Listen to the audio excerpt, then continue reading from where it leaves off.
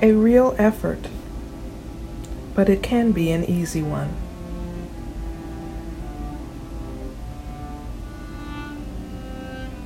Our scripture comes from Matthew chapter 11, verses 29 through 30. Take my yoke upon you and learn from me, for I am gentle and humble in heart, and you will find rest for your souls. For my yoke is easy and my burden is light.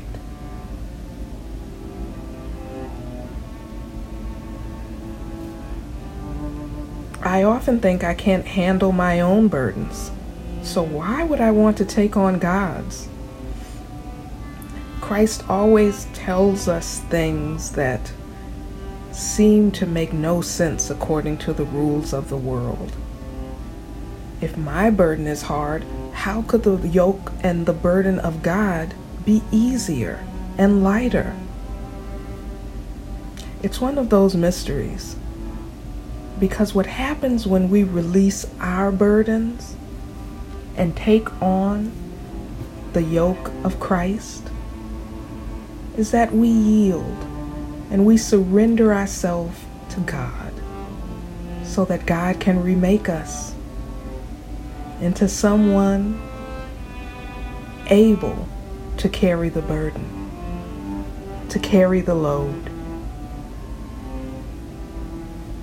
It will be heavy, but through God, we will be stronger.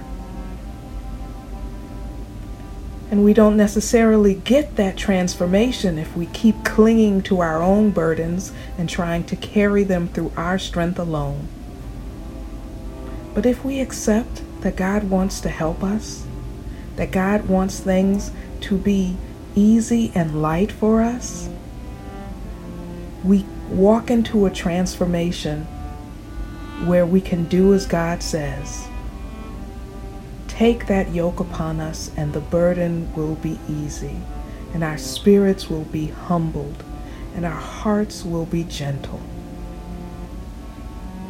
Effort is required, but it's not nearly as impossible as you think, and it's actually the most precious gift you could ask for.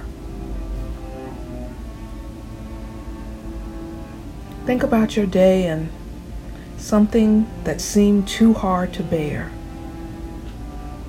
How could you ask God for help? How could you release that burden to God and be transformed? Let us pray.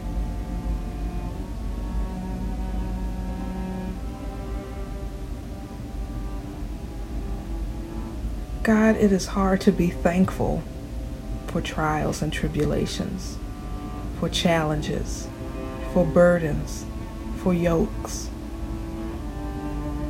But we are thankful for your yoke and your burden, because in accepting them, they are made easy and light, much lighter than us trying to carry it on our own. We ask you to strengthen us, to bless us, to give us wisdom, and to help us surrender to you, O God. Let us believe that you have our best interest at heart, and that it will be as you said it would, easy and light. It is in Jesus' name that we pray, and for his sake.